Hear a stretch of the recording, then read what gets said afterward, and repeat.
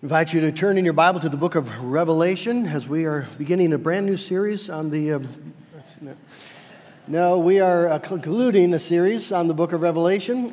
It's very tempting to begin a brand new series on the book of Revelation. I'm sure it would be a blessing as we go through these incredible words again. What I'm trying to do this morning is just do a wrap-up on, as we close out, what are the lessons that are most central to the book and things that Jesus most wants us to know. So we're going to be looking at a lot of different passages in the book of Revelation. If you have your Bible with you, you can be ready to flip from here and there. As we look this morning at the blessings of the book of Revelation, I'm going to read for the first 8 verses of chapter 1 as we begin. Let's give our attention to God's word. The revelation of Jesus Christ, which God gave him to show to his servants the things that must soon take place. He made it known by sending his angel to his servant John, who bore witness to the word of God and to the testimony of Jesus Christ, even to all that he saw. Blessed is the one who reads aloud the words of this prophecy. And blessed are those who hear and who keep what is written in it, for the time is near. John, to the 7 churches that are in Asia, grace to you and peace from him who is, and who was, and who is to come, and from the 7 spirits which are before his throne, and from Jesus Christ, the faithful witness, the firstborn of the dead, and the ruler of kings on earth. To him who loves us and has freed us from our sins by his blood, and made us a kingdom, priests to his God and Father, to him be glory and dominion forever and ever. Amen. Behold, he is coming with the clouds, and every eye will see him, even those who pierced him, and all the tribes of the earth will wail on account of him. Even so, amen. I am the Alpha and the Omega, says the Lord God, who is, and who was, and who is to come, the Almighty.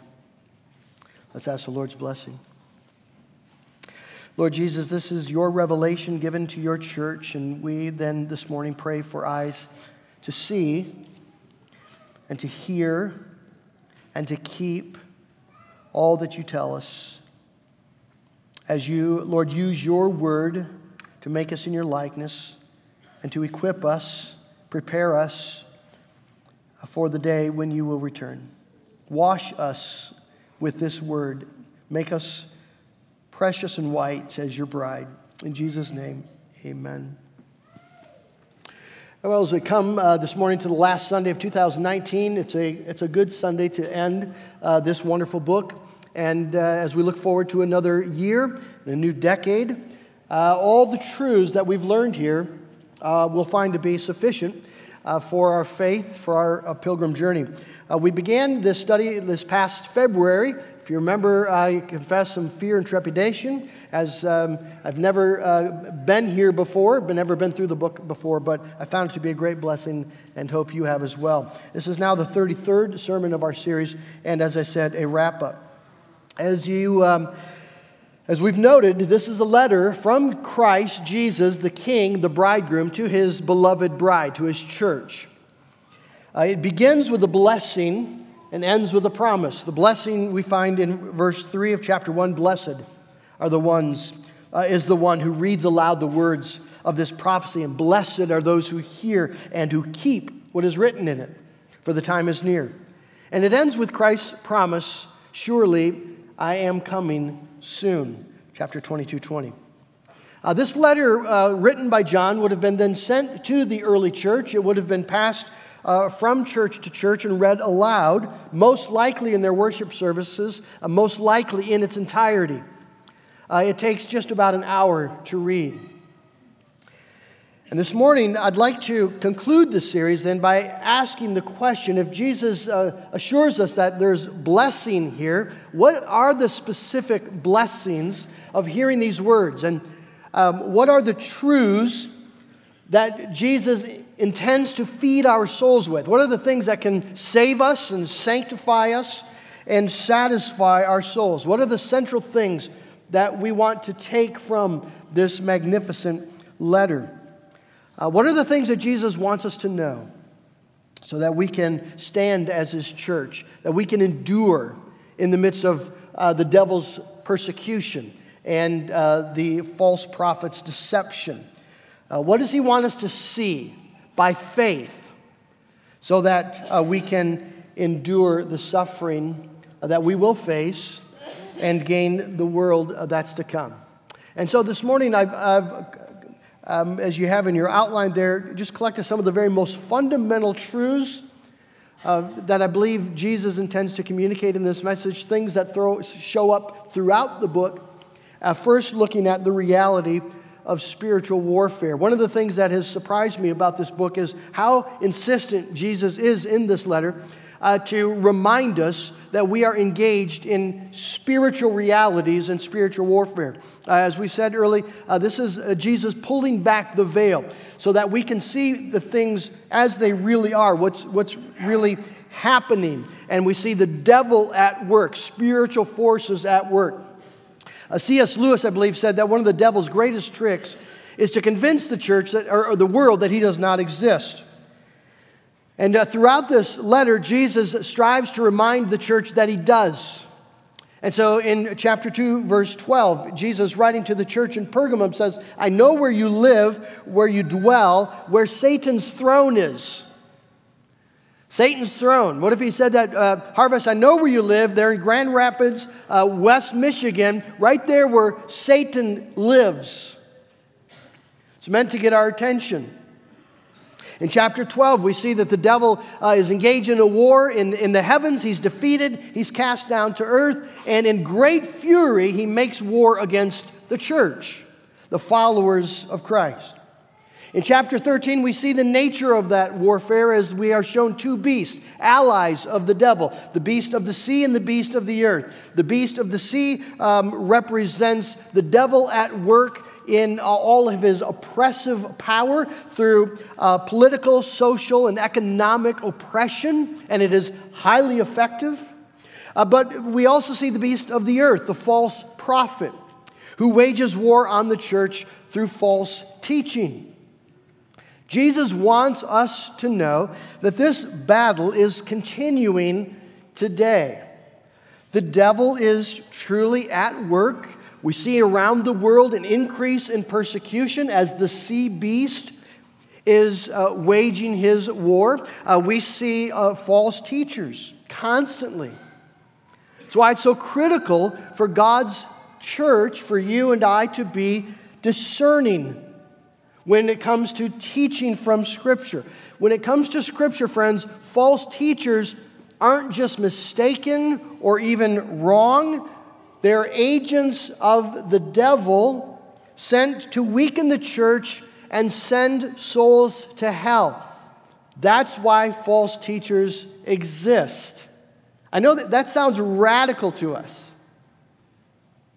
It's what Jesus says in the book of Revelation.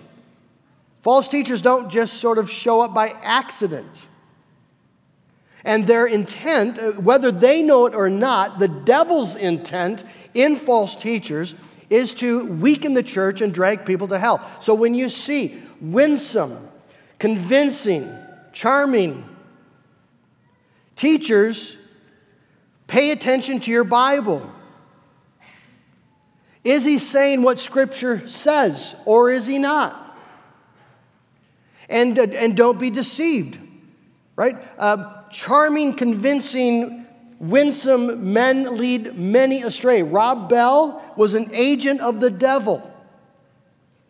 That sounds outrageous to us. Who are we to say such a thing? Friends, people who follow the teaching of Rob Bell will go to hell. Because the Scripture he teaches is not the Scripture that we have in front of us. The Jesus he teaches is not the Jesus of this Scripture.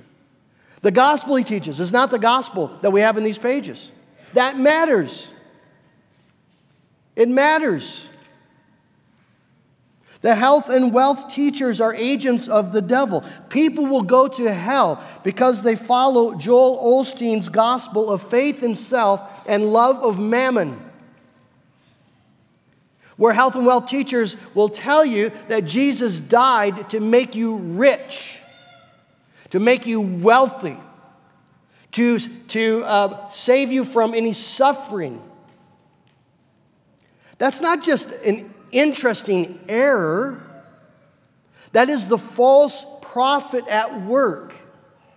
And people who believe that will not be equipped to stand in the day of persecution and will fall away. People will lose their soul because of that teaching. As you know, 3 years ago now, Joanne and I had the opportunity to go to England for 2 months and study. And you'll find England, as much of Europe, to be dotted with churches. Churches in every town. Very old. Almost completely empty. What happened? Those churches were not emptied by persecution. They were emptied by false teachers. They were emptied by people who came and undermined the authority of Scripture. They are emptied by people who came and changed the gospel so that it's no longer God's good news to sinners in Jesus Christ of how you can be saved from sin, but the gospel got changed to how the church needs to be engaged to make the world a better place. The social gospel. And people lost their soul. And the church died. So it is not fanaticism or fundamentalism to say that the devil is serious about destroying the church through oppression or through deception. And the fact that it sounds fanatical for us to say it just shows how blind, clueless, insensitive we've been to the reality of spiritual warfare. The devil is actively engaged, friends, in our world today and in the church today, and he is effective. The devastating decline that you see happening or has happened in Europe, and the decline that we're seeing happen in our country, is happening because of the active engagement of our enemy. You need to wake up that the devil actually hates you if you are a follower of Christ. He hates your children. He actually really does want to destroy the church. Yes, even Harvest Church and every church that preaches the name of Christ. And the more we seek to follow Christ, the more we seek to shine the light of the gospel into the darkness of this world, the more we can expect his attention and his attacks. I was reading an article this past week written by a pastor. He writes this: when we started to think about planting a church, a friend told us, you're going to go through more spiritual warfare in 1 year of church planting than in 10 years of pastoral ministry. Sure enough, we encountered more hardship in the first year than ever before in our lives. You don't think that'll happen here? You don't think the devil's seeking to weaken, undermine, destroy the gospel witness of this church as we seek to plant churches, as we seek to engage our community?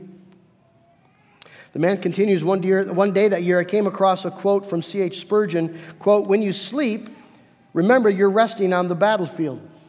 When you walk, suspect an ambush in every hedge. We are at war. Spiritual warfare sounds like a strange concept to many of us, but it's the normal Christian life. Remember, John is writing in the context of warfare. In verse 9 of chapter 1, he introduces himself as I, John, your brother and partner in the tribulation. It's normal for the church to suffer as we are in the midst of spiritual warfare. We do not wage war with flesh and blood, but with principalities and powers. Is the devil out to destroy you and your family and your marriage and your friendships and your faith? Yes, he is. It's war.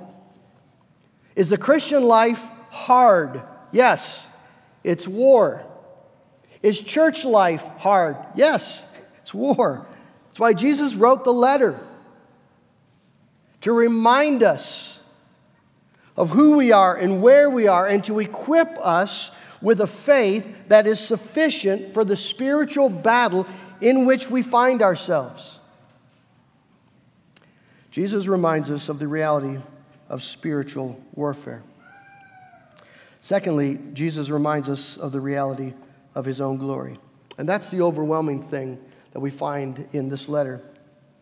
John begins this letter with these words, the revelation of Jesus Christ. If we see nothing else but Jesus in the book of Revelation, we've seen all that we need to see.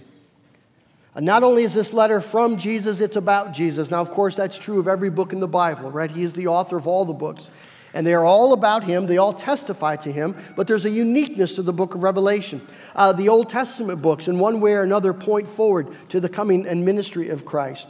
The Gospels speak about the earthly ministry of Jesus Christ, his identity and what he accomplished for the salvation of sinners. The epistles in the New Testament are written to explain all the meaning of Jesus' ministry. So it lays down the doctrine, the foundational truths of the church.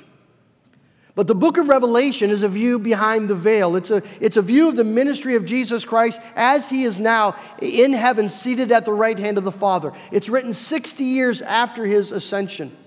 This is Jesus' current ministry and his current identity and glory in heaven. This is meant to show us things as they really are. And at the center of things as they really are is Jesus as King and Lord and Judge and Savior. And so let's notice some of the things we've seen about Jesus in the book of Revelation.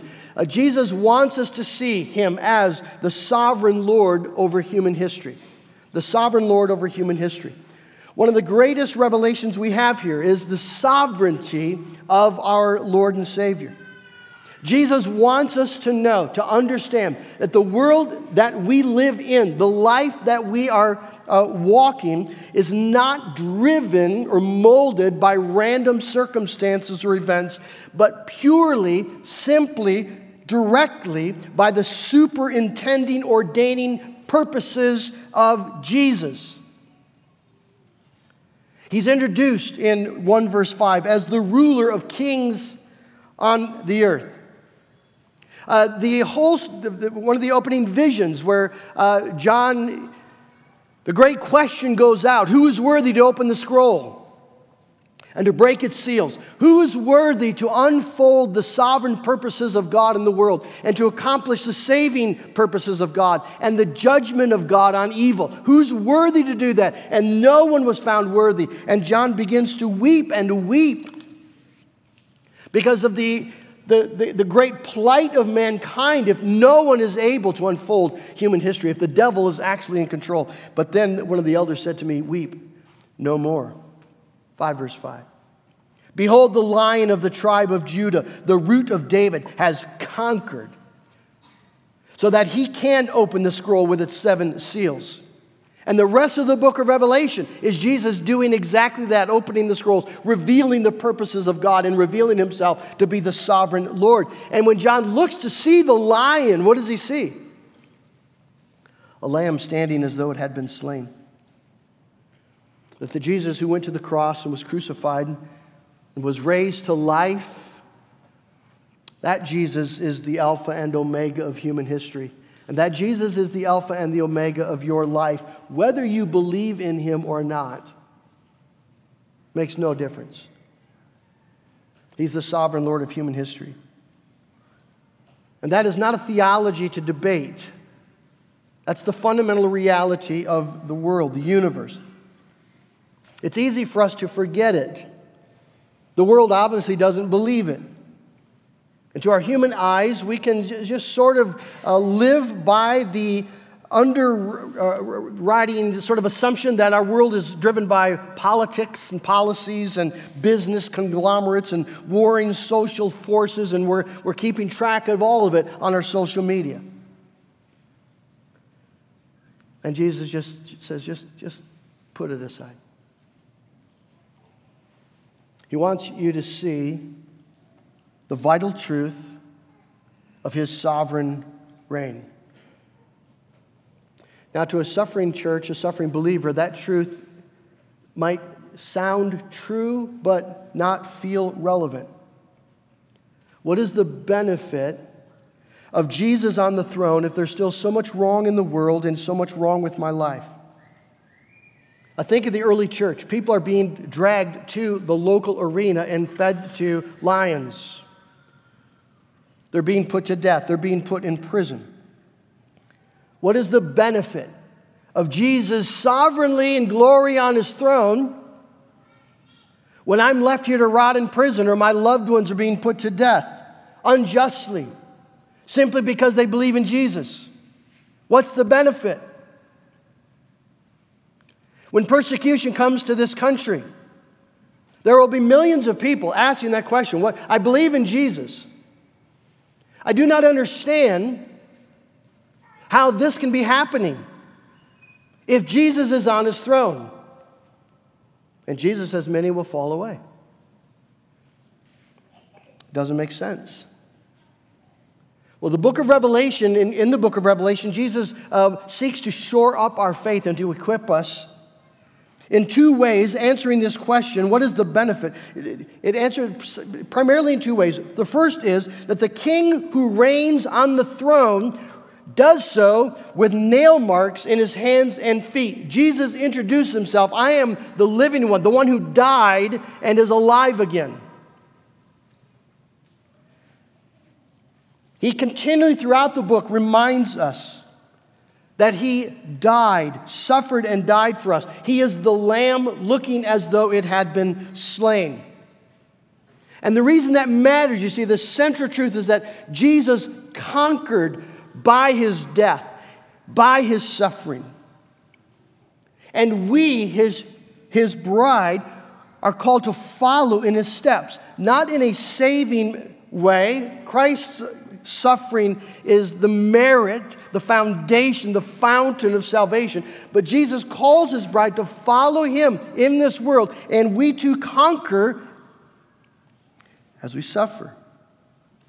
And so suffering is not unusual. It's the norm. Remember what Jesus says to the church in Smyrna, chapter 2:10. Do not fear what you are about to suffer.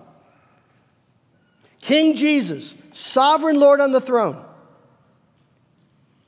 We wish you would say, do not fear, you are not going to suffer. That's not what he says. Do not fear what you are about to suffer. Behold, the devil is about to throw some of you into prison that you may be tested. And for 10 days you will have tribulation. Be faithful unto death. Be faithful unto death. And I will give you the crown of life. In chapter 11, we see the two witnesses representing the church, and they're witnessing, and the world hates it, and so the world kills them and leaves their bodies to lie in the street, and people have a party, and they exchange presents because the church has been killed. We're told several times of the devil making war and conquering the church. Suffering is part of the calling. Whether that be the suffering of persecution or the suffering of normal living in a fallen world as followers of Jesus Christ, refusing to let go of the faith, just willing to trust him. But we participate, you see, in the triumph of Christ as we remain faithful even to death. Revelation 12, verse 11. And they, the saints, have conquered him, the devil, by the blood of the Lamb and the word of their testimony, for they loved not their lives even unto death.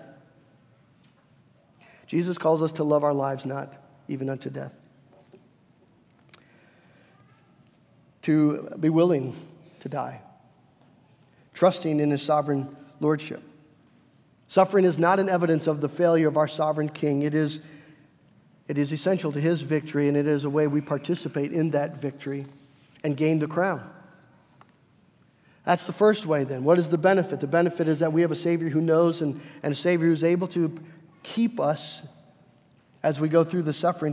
The other is just to remember that the sovereign reign of Jesus Christ extends over every aspect, over every work of the devil, so that while he rages and causes great destruction, all of his acts accomplish the saving and judging purposes of God. The devil does nothing that does not serve either God's saving purposes or his judging purposes.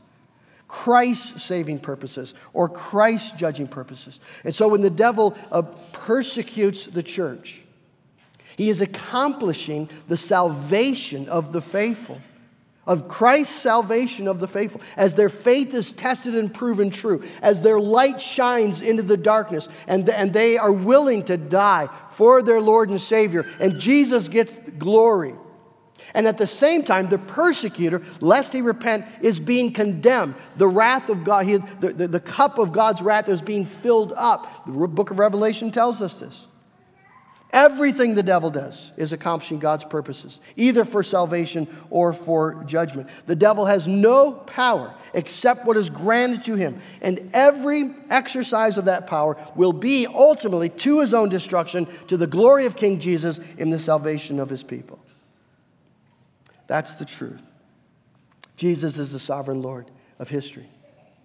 Jesus is also the Lord of his church. One of the things that struck me in this book was the way Jesus talks to his bride. There's a sternness to it, a love, but a seriousness, a soberness. Jesus has eyes of blazing fire, and he sees the truth. And in his letters specifically to the churches, he points out sin and requires repentance.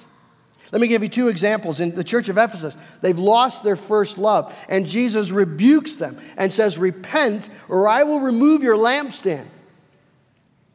To the church in Thyatira, they're tolerating this prophetess Jezebel. Jesus says, 2 verse 20, I have this against you, that you tolerate that woman Jezebel, who calls herself a prophetess, and is teaching and seducing my servants to practice sexual immorality and to eat food sacrificed to idols. Behold, I, Jesus, will throw her onto a sickbed, and those who commit adultery with her I will throw into the great tribulation, unless they repent of her works. And I will strike her children dead. These are people who go to church, okay? And all the churches will know that I am he who searches mind and heart, and I will give to each of you according to your works. Jesus wants us to know he's Lord of the church, and that he expects us to hear him and to keep his words. He is not our buddy. He's not our buddy. He's not our life coach, offering tips and counsel and comfort to help us in difficult things. He's the Lord, and he's holy, and he knows you, and he knows me. He's so much more beautiful and glorious and loving. Precisely because he loves his bride, that he calls us to repent. He reminds us, I'm coming soon. Be ready, be prepared. Because I bring my recompense with me to repay each one for what he has done. 22 verse 12, that's written to the church. I think one of the things that's just struck me in this book, and it's changed the way I pray, I'm just ascribing to Jesus, Lord, you're holy, you're righteous, you're the judge, you're the Lord.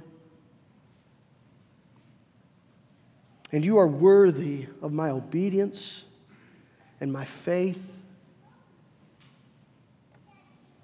I want to be ready when you return. He's the Lord of the church. He's the righteous judge of the world. We've seen this over and over, but Jesus just wants us to know that he's going to come again. He's going to judge. There is a judgment day. There's a great white throne. And the fundamental division that exists in the world is not between good people and bad people. It's between those who follow the Lamb and those who follow the devil. Those who belong to Christ have his name written on their forehead. They worship him, and they strive to follow in his ways, and they long for his appearing. And those who belong to the devil, they have the devil's mark on their forehead and on their hands. And they worship the beast and its image. And they follow the harlot. And they live for this world. We were watching a football game last night, and the ad came on. I don't know what it's for, but there's a line that came up, said, spend your life living. I think it was jewelry or a new car, one of the two. Spend your life living. And I thought, what a lie from the pit of hell. Spend your life living for what? For things that are fleeting and passing. Jesus says, spend your life dying and live forever. You see, on the final day, friends, Jesus will come, and with perfect justice, he will judge. With perfect equity, it will be made clear who belongs to the Lamb and who belongs to the harlot. Judgment is coming, and Jesus wants us to know. But he wants us to know that, fourthly, in the context that he is a Savior of sinners and worthy of our worship. Throughout the book, Jesus has revealed himself to be a Savior of sinners who purchased souls for God with his own blood. Verse 5 of chapter 1, to him who loves us and has freed us from our sins by his blood and made us a kingdom, priest to his God and Father. To him be glory and dominion forever and ever. Amen. Friend, let me ask you, how do you think of Jesus? Do you think of Jesus as him who loved me and who gave himself for me, though he were the second person of the Trinity? That Jesus is the one who's made me, a great sinner like me, priest to his God and Father, and that you believe that in a way that your response must be, to him be glory and dominion forever and ever, because that's the way the church responds throughout the book of Revelation. You see this eruption of song, worship, and praise. Let me just list a few. There are more. Revelation chapter 5. And they, the redeemed, sang a new song, verse 9, saying, worthy are you. See, just right to the Lord Jesus. Worthy are you, Lord Jesus, to take the scroll and open its seals. For you were slain, and by your blood you ransomed people for God from every tribe and language and people and nation. And you've made them a kingdom and priests to our God, and they shall reign on the earth. Worthy is the Lamb who was slain to receive power and wealth and wisdom and might and honor and glory and blessing. This thunderous roar from the saints of God. Worthy, worthy is the Lamb. Revelation 7:12. Amen. The saints gathered on the mountain with Christ. Amen. Blessing and glory and wisdom and thanksgiving and honor and power and might be to our God forever and ever. Amen. So be it. Revelation 15.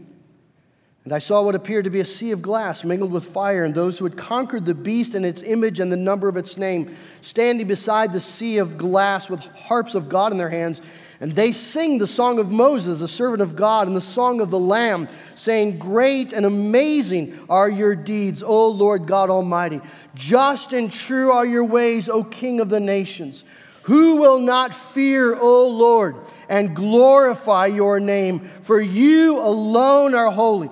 All nations will come and worship you, for your righteous acts have been revealed. And there's more. The thunderous anthem of the saints is He is worthy. He's worthy. He's worthy of all dominion, all power, all wealth, all honor, all glory, all praise forever and ever. He's worthy, friends, of our worship. He's worthy of our adoration. He's worthy of our witness. He's worthy of our obedience and our devotion. He's worthy of our praise. He's worthy of your prayers as you drag yourself out of bed in the morning. He's worthy of your trust as you face circumstances in your life. He's worthy as you gather the family and you bring them to church on a dreary Sunday.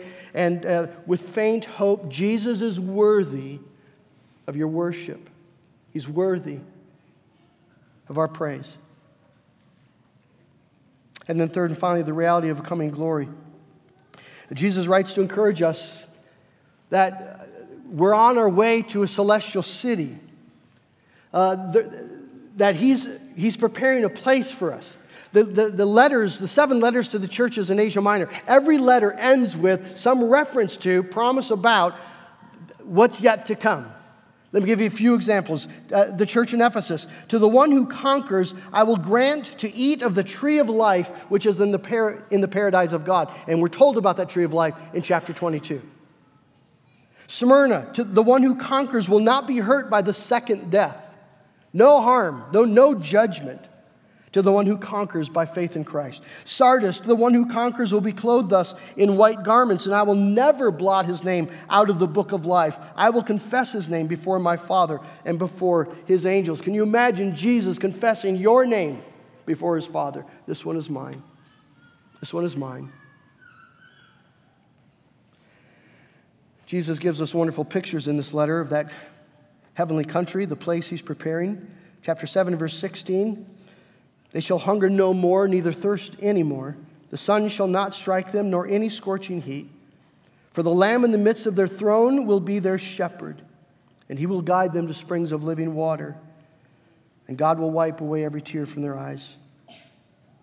Chapter 21, then I saw a new heaven and a new earth, for the first heaven and the first earth had passed away, and the sea was no more. And I saw the holy city, New Jerusalem, coming down out of heaven from God, prepared as a bride adorned for her husband. And I heard a loud voice from the throne saying, Behold, the dwelling place of God is with man. He will dwell with them, and they will be his people. And God himself will be with them as their God. He will wipe away every tear from their eyes. And death shall be no more, neither shall there be mourning, nor crying, nor pain any more, for the former things have passed away. And he who is seated on the throne said, Behold, I am making all things new. And he said, Write these down, for these words are trustworthy and true. Why does Jesus tell us that? So that we can believe them, and that we can long for these realities and comfort our hearts. You see, this is not just an informative letter. This is a letter meant to transform us. It's written for our comfort. It's written for our endurance. It's written for our faith. It's written for our obedience. Blessed are those who hear, and blessed are those who keep the words of this book. It's not enough to hear. We need to keep. There are things that we need to do, friends. And Jesus has placed all these pillars of reality around us. All these things that are true. As you now stand in this short little span that God has given to you. And to consider the question, now given that all that Jesus is, as he's revealed himself in this book, given all that Christ has accomplished for the salvation of sinners, and as King and Lord of the world, given the reality of spiritual forces that are arrayed against you, given the reality of a coming day of judgment that you must face, given the promises of eternal joy for those who are in Christ and persevere then in the faith, what sort of people ought you to be? What sort of life ought you to pursue? How should we pray? How should we pray if these things are true? We're just going to pray for the passing things, pray for a good day, pray for health, pray for income, pray for relationships. Is that all we have to pray about? If these things are true, would not our prayer be, Our Father, who art in heaven, hallowed be thy name, and thy kingdom come, and thy will be done on earth as it is in heaven? Would it not be, Jesus, you are worthy of worship and obedience and praise? And oh God, help me to do that today. And have mercy on my neighborhood. Have mercy on those who don't know you. Because you're worthy of their worship too. Friends, Jesus is standing here in his word and by his Spirit. Where is he calling you to deeper faith and deeper obedience as you follow him? What sin is Christ calling you to renounce? What worldliness might he be pointing out? Ways that you've simply made yourself comfortable with the principles and patterns of this passing world so that you're numb to the glories that await. What unbelief or deception are you allowing in your life where the devil has deceived you? He's Lord. And He's written this to you. And He means every word of it. And He intends it for your freedom and for your joy and for your salvation and for your worship. As He shows you Himself, a sufficient Savior, worthy of your faith, worthy of your obedience, worthy of your praise. And one day you will see Him in that faith and that glory. Andrew Peterson catches this wonderfully, the central themes of the book of Revelation in his song, He is Worthy. You can feel free to respond if you know how. Do you feel the world is broken? We do. Do you feel the shadows deepen? We do. But do you know that all the dark won't stop the light from getting through? We do. And do you wish that you could see it all made new? We do. Is all creation groaning? It is. Is a new creation coming? It is. Is the glory of the Lord to be the light within our midst? It is. Is it good that we remind ourselves of this? Yes, it is. Is anyone worthy? Is anyone whole? Is anyone able to break the seal and open the scroll? The Lion of Judah who conquered the grave, He is David's root and the Lamb who died to ransom the slave. Is He worthy? Is He worthy of all blessing and honor and glory? Is He worthy of this? And what's the answer? He is. He is. Amen.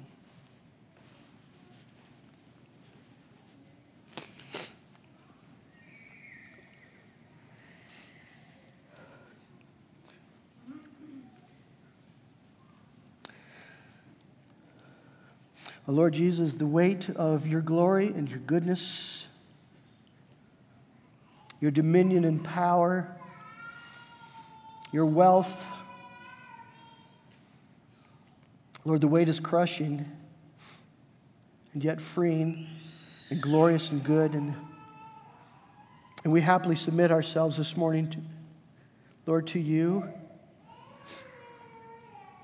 Jesus, I thank you that you've written us this letter so we might see you. And, oh God, I pray that the Holy Spirit would use these truths to transform our hearts, that our pettiness, our grudges, our unbelief, our fears are swept away by the light of the glory of God in Jesus Christ. Lord, that we, seeing His beauty, His glory, this Son of God who died for us to free us from our sin, that we would hate our sin.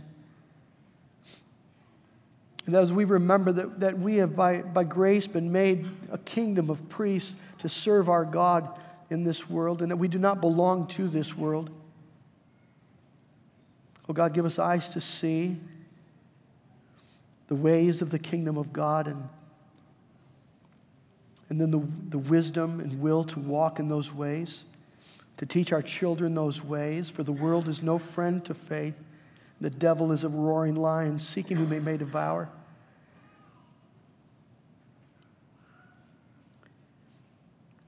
Jesus, don't leave us apathetic to you or to these spiritual realities.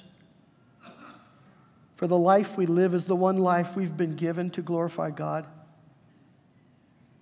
And we will give an account. I pray, Lord, for anyone who has not surrendered to Christ Jesus the King, that they would see how urgent it is they must do so. For those who've been walking in an assumption of faith, but really dead to the Lord, oh, Jesus, wake us up. Give grace to see. And I pray, oh God, then that our faith would be deepened, our trust would be strengthened, that we would, Lord, have new eyes and new joy then, seeing that our life is in your hands, and we belong to the King, the champion, the conqueror, the Lord, who loved us and gave himself for us and who's promised to prepare a place for us and is coming to take us home. And no matter what we face then, we can trust your hands and willing to suffer for your name, holding to the faith, because Jesus, you've spoken to us, and we've seen you by faith. Lord Jesus, I pray for Harvest Church, that we would be a church who takes seriously these truths and that it transforms the way we think about who we are and what we're about, and that we'd be willing to suffer together for the cause of Christ, because he's worthy. He's worthy. And to him belong all the praise and all the glory and all the honor, all the dominion forever and ever. And God's people said,